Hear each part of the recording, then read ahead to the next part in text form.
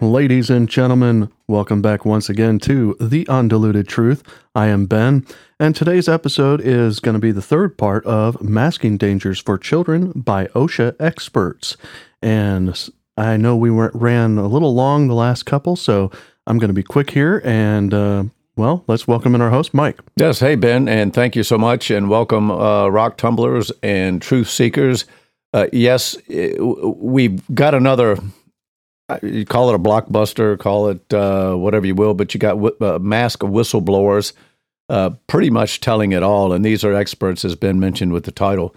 So this is part 3. It's going to be sort of a wrap-up. We're going to have about a 3-minute overlap from last time. It's very important. There's a couple of numbers here that I want to emphasize, and there again, we are gathering this from Del Bigtree and the Highwire. Awesome stuff. Can't say enough about what Del does. So anyway, without further ado, I think we need to get rolling here. So, all right, let's do it. All right, and here we go. And what he finds here, and it says right in his, I'm reading right out of his report, surgical masks have been recommended by the CDC as a last resort. Remember, Kristen referred to the hierarchy of safety and controls. In our world, that's everything. You don't start with PPE. You try to get the hazard out. You try to engineer it out using administrative controls or whatever. And if you can't reduce or eliminate the hazard, then we put people in PPE. Right. What OSHA has done is they have started out by putting everybody in PPE. So right there, they're not even following their own hierarchy of safety and controls. Okay. Let me keep going. When no National Institute of Occupational Safety and Health, that NIOSH that I was saying, approved respirator is available. So we're supposed to be using them last. Now, using surgical masks as a form of PPE may lead to adverse health effects. Boom, mic drop, right there. Enough said. Right. We have a director of OSHA saying using surgical masks as a form of personal protective equipment may lead to adverse health effects. We know this. Wow. So what are we doing? I mean, especially when you look at the numbers now, we're dealing with a virus that they're now saying 99.98% of us. So 0.02% of us are at risk. Yeah. And yet this is clearly a higher risk than that if you're discussing it, with doctors wearing it. Absolutely. So let me go on real quickly. I just want to read one more thing. He says here, surgical masks are not tested under the NIOSH certification. Here's the important thing about that. When you're putting somebody in personal protective equipment in the workplace, that respirator, that face covering must be tested, must be NIOSH approved.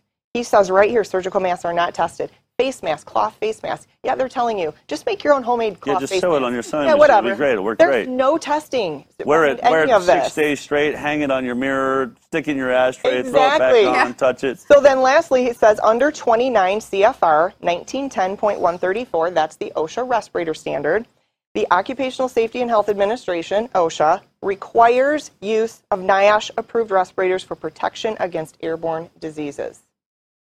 There you go. It's all right here. And what is being cited in the thesis statement, when I tell you that there's studies that exist, it all started to be, the first clinical studies were done during the SARS outbreak. Yeah. And it is here in black and white in numerous studies. And these were a multidisciplinary study. It was not just one group of experts. It was a whole crew. And it's hilarious because it's not funny, but it is funny because it's right here.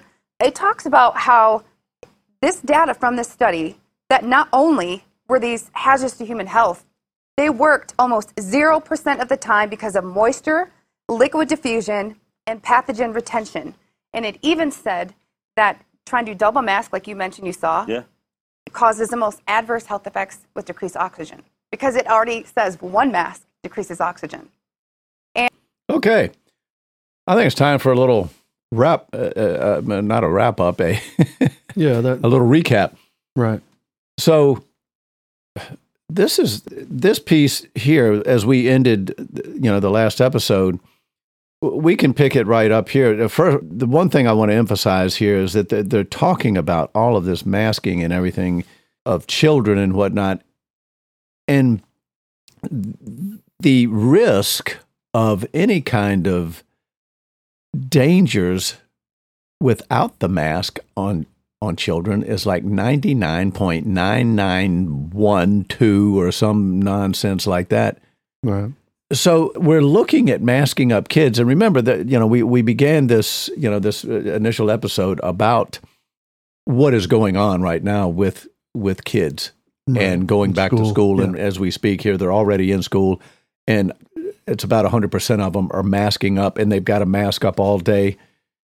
And here, what these ladies are citing are coming from OSHA and NIOSH, the organizations that do the testing on these masks and the research on these to check efficacy and dangers and risk and health and so forth.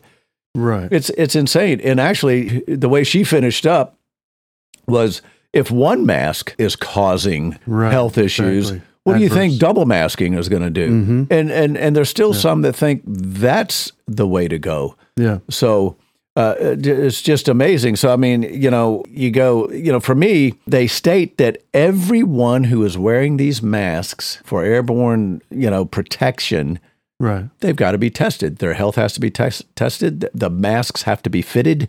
Right. And as we mentioned before, the air quality in the environment and how the ventilation and everything, it has to be analyzed. Yeah, and that's got to be approved. Yeah. So how many people is that taking place with?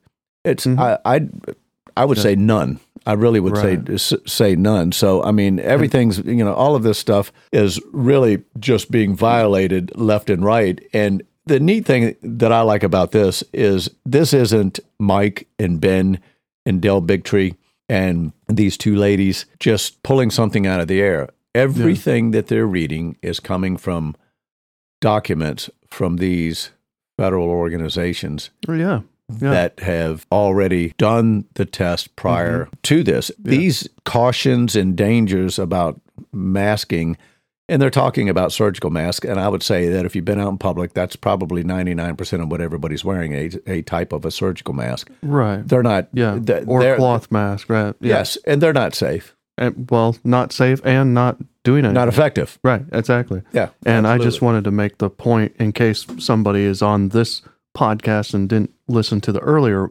ones, that the person that they were talking about, the OSHA person who studied these efficacies of the masks, or efficiencies, whatever you want to call it, is a director of OSHA, not but a director of OSHA in Florida. Yes. And this is one of his, I think it was his college thesis. Yes, he did. Is that what it was? He did a thesis on this. This was his thesis paper that they were quoting him from, and now he's a director of OSHA, and he's trying to walk it all back now. Yeah, and he's afraid of losing his job, or he's got a nice position now, but he's going to walk it all back.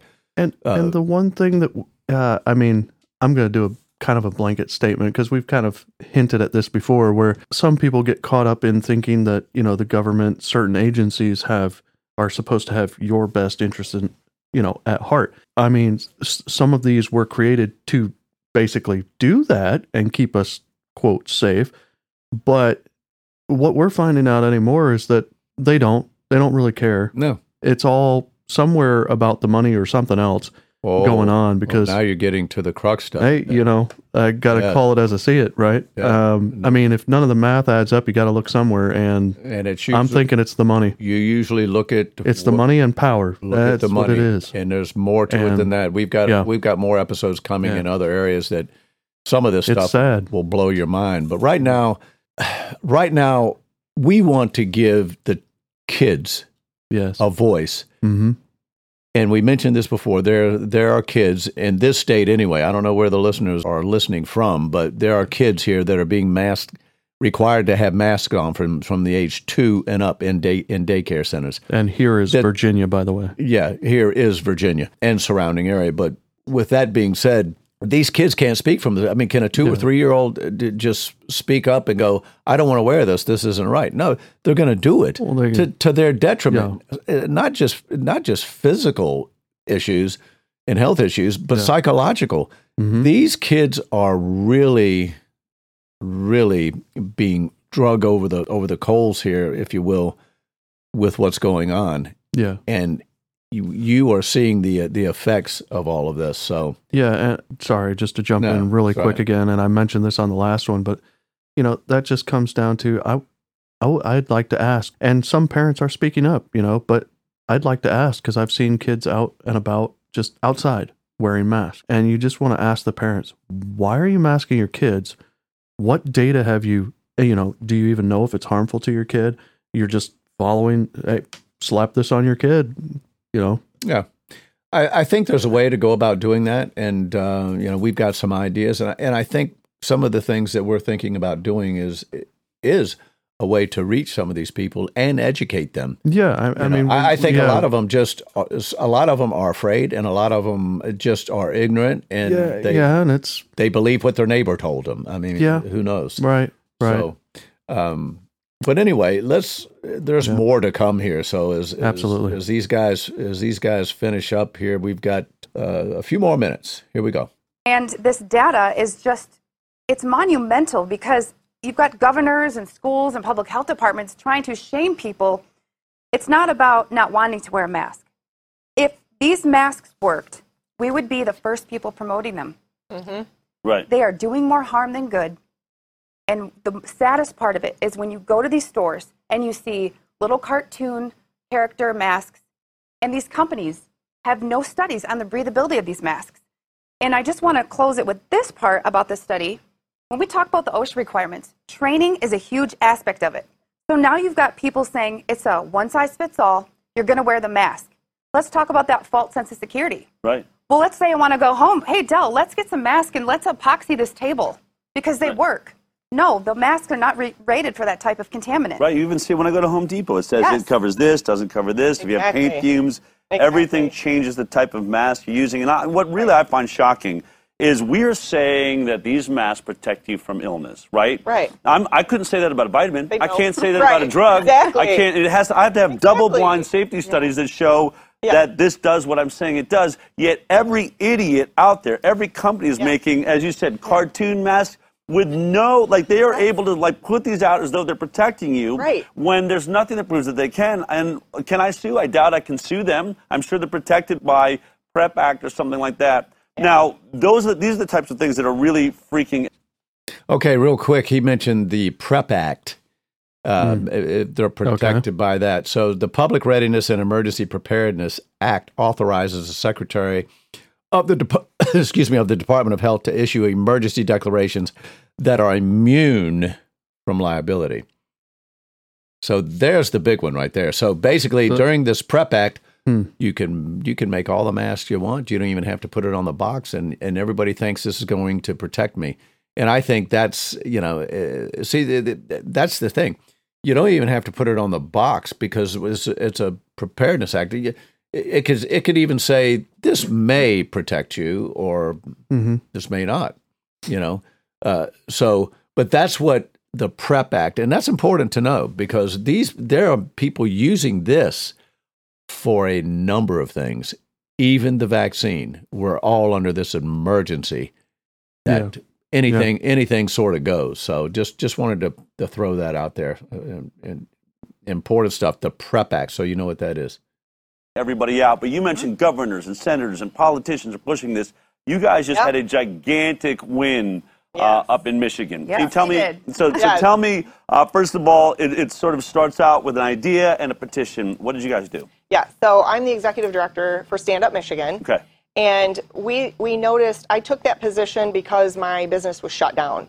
And I was really angry about that. And so there were a few business owners in this state that got together and said, oh my gosh, what is going on here? And basically, Stand Up Michigan was born out of the citizens' anger and rebellion at being forced to shut down. But our governor was off the rails. Yeah. I mean, you can't buy paint, you can't buy flower seeds. You can get in a boat, you just can't get in a boat with a motor on it. I mean, that's how crazy this was. Governor of Michigan, by the way. So when Stand Up Michigan was formed, it basically was just a Facebook group for people to kind of connect and just, oh my gosh, what is going on? Well, it exploded very quickly. And so what we realized is we need to have a platform for people to communicate, and we need to have a platform to educate and inform people, and then activate them. So what we realized is the governor is basing all of her decisions on an old, outdated law because she's not getting her way with the legislature. Right. So we realized we need to repeal that old law because once we do, her powers go away. How old a law are we talking about? 1945. 1940. So she's relying on a law from 1945. Yes. Cherry-picked language out of an old law to sort of twist it and say, I can do whatever I want. system of checks and balances goes out the window. I can unilaterally control you all indefinitely. Without having the legislature involved. Oh, no. She's going around them. Exactly. It's important to note that 1945 law was originally authored to protect public safety against riots, not a public health crisis. Right. Okay. Yes. So that's right. And so basically what we did was we created a citizens petition, and we had so many people, hundreds of thousands of people following us and members at that time, that we basically empowered the people and said, we are going to start a petition to repeal this 1945 law, because if we can get this law repealed, then all of her powers go away, her state of emergency goes away. Well, at the same time, the legislature was suing her. Okay, so last week, Friday morning, while we were driving down to Texas, we got the news a half an hour outside of Austin that, well, at 10 a.m. we turned in all the petitions. Right. 3 How many? p.m. How many petitions? 539,037. 37. How did you get 539,000? Over 500,000. How many people were involved in collecting those signatures? We had over 60,000 petition circulators, citizens, that set up roadside stands. They made their own little signs. Unlock Michigan, sign here. And Whitmer's and orders. It was crazy. Everybody in the state of Michigan that is a conservative knew about this petition and was signing or circulating. So you turned it in Friday morning? Yep. So Friday morning, we only needed 342,000, and we got 539,000. And we had a press release. We turned it into the State Board of Elections. It was awesome, right across the street from the Capitol. And then at 3 p.m., the legislature, and that same day, was reviewing, or the Supreme Court was reviewing the legislature's lawsuit, and they ruled in favor of our repeal initiative and struck down her state of emergency. Wow. So Michigan is free. Wow. So, yeah. Yeah, we celebrated in the car. It was like a loud win. That's Stand up, Michigan. Yep. And so victory, you've now taken one of the most, draconian-driven, governors in the state. Yes. Obviously, there's some shakeup, there's confusion now. Where do we go from here? But besides what's going to happen in Michigan, you have to iron that out. What is the message you would have to people around the country that are feeling the same thing? My business is being destroyed. I just saw Regal Cinemas is over. The movie theater chain we've watched for years, gigantic companies, not just small ones. Right. But then we think about the mom and pops that just want to make a living and just want to be able to take whatever risk it is to breathe the air. I know. What is it you think that you've sort of represented in Michigan with this petition that others can look at trying to do in their state? Well, I think the biggest takeaway that I would say, and as a business owner myself, because I have been a business owner for many years, and I absolutely refused to shut down. I said, I'm not going to shut down my business. I'm going to keep doing what I'm doing, because nobody has the right to take away my constitutional rights to operate my business, feed my family, make a living, pay my employees. I just flat out refused. Come what may, I'll deal with the fallout. Mm-hmm. So we had a couple of people, and you may have heard of Carl the Barber, America's Barber, right? Yeah. Carl Mankey was from Michigan, 70-year-old barber who said the same thing. Sorry, ain't shutting down. Right. Come what may. Oh, she weaponized her attorney general against him. They threatened to take away his license. Well, nobody can take away your license except the state licensing board, right? So he said, let him come for it. He went to court and he won. The governor does not have the right to weaponize her attorney general. They did not win that case. And so basically what that did was set legal case precedent that nobody can take away your business license unless it is an ethical violation or something like that, and the state licensing board rules. Right. So my message to people is stand up. Right. That's why Stand Up Michigan was born. If we all stand up, they can't control us. That's right. So if you're able to, now there are employees, I understand, working in situations where they'll lose their job. I understand that. But to the business owners, to those people in positions like Kristen and I, the reason we are being very vocal is because we don't have a boss. Right. And we're in a position that we can stand up. And we've said, if people like us don't, who will? So I would encourage those that are in positions like us, like business owners, just do the right thing. Don't submit to the tyranny, because that's what this is. Stand up and don't be afraid. And you know what? If you get sued, deal with it. It's going to take court cases and legal case precedent to stop this. That's right. That's where we've been successful in Michigan. We've taken on those fights head on, and we're winning. We're winning everything that we're putting our boots to the ground and getting people engaged and activated and empowered. And we in Michigan were really fired up, and we got it done. Kristen, you have stood on the front lines with the military. You've fought for this country. You're on the front lines again, trying to fight for people's businesses, the health of our children. What is it that you want regular people to know that say, hey, I'm not a soldier, I don't know what to do here. What can we do as just normal people trying to get through the situation? Well, I would say the first thing is let them know that their voice matters. We saw that in Michigan. I mean, we had people like retired elderly people that came out and were running those petitions. Know that your voice matters, and you have the say over what happens to your children. You have the power to do it. If you get enough people in numbers together, you can fight for your freedom, you can fight for individual liberty. We need to remember that those of us that take an oath to the Constitution, that thing clearly says against enemies foreign and domestic. And by definition, what many of these governors are doing is pure tyranny. And I just think it's important to just look at the science. A lot of these governors are saying they're citing science. We have the science. The science is there. We need to look at the risk ratio of what are we being asked to do? What liberties are we being asked to basically forfeit compared to what can we do? What we need to do, what the media is not doing, except for you, Del, is let's think about the hierarchy. How about we eat cleaner? Let's hydrate clean water. Let's exercise. I like Let's that. build up our immunity. Don't stay in your house. Get that vitamin D. Yeah. Just know that no Fresh matter air. what, if you feel something is unconstitutional in your state, that's what April 30th, when Governor Whitmer said, well, I'm going to extend the state of emergency, everyone came forward and said this is unconstitutional. Well, last Friday we found out it was. Yeah. So research your own individual state laws. Know that the law of the land is there to help you conserve all of those freedoms. And I know it's scary, but we're going to get through this. And I hope it's sooner rather than later. We look back and just laugh about this. Not the people that have lost their lives, but at how we allowed ourselves to get in the situation. Yeah. And I just want to encourage people because Garrett Soldano, who is one of the co-founders of Stand Up Michigan, who started the original group, coined a phrase that we have on T-shirts everywhere, and it says, the power of one leads to the power of many. It is a... Okay, so we're going to stop right there. I like that. The power of one can lead to the power of many. And that's Tammy Clark and Kristen Megan. Tammy Clark is the expert that actually is engaged with her own business, doing just that, working with OSHA regulations, NIOSH, which is the National Institution of Occupational Safety and Health. And and one thing that I want to emphasize here is there's so many people out there that hear from doctors, yeah, you should wear a mask and this, that, and the other, and the mask does this, the mask does that. But guess what? Guess who fits the doctors with masks? Yeah, the OSHA experts. These people do. These girls do. So they are the ones that do this. So, there's so much here, and talking about the institutions that they supposedly care, but you and I spoke earlier. You follow the money, and unfortunately, and even with the school that my youngest is attending, you look at the leaders, and they don't really seem to care about the kids. Yeah. It's not about the kids. They're afraid that they're going to step out of line. Their funding is going to go away. The school's going to go away. It's a private school, and nobody is willing to stand up. Exactly. It's as if they don't even care, and these kids don't have a voice. So hopefully with this particular episode of this podcast, we're trying to give our children a voice, especially the ones that not necessarily are uncomfortable speaking if you're 15 or 16, but those that are 4, 5, 6 years old, they don't have a voice.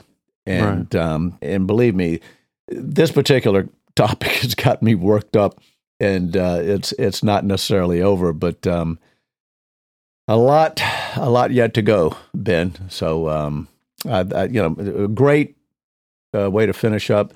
Yeah, those two gals are spot on. So many people are being called heroes. I don't even think these girls wouldn't be called heroes. They're just doing their due diligence as we are. So yeah. Okay, well, I think that wraps it up for another episode here on the Undiluted Truth. So as we close, let's go and ask the Lord for some encouragement here. Father in heaven, Lord, we just want to ask you to continue to watch over us, guide and lead us as we're continuing to search truth. Be with those that are doing the same thing, Lord, and we ask for a special prayer to lift up these children across the country and across the world that don't have voices of their own. to speak out to what's being done to them, and just in this situation about covering themselves up with masks, not able to breathe fresh air, continuing to breathe poison, the CO2 all day long. Lord, we ask that you guard and protect them some kind of way, and may the truth find its way to the leaders, the parents, and those who can make a difference. We thank you again for this opportunity on this platform to be able to express and find and seek truth.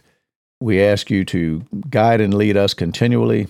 And Lord, as usual, we ask that every intent of our thought be pure. We ask and pray these things in Jesus' name. Amen. Amen.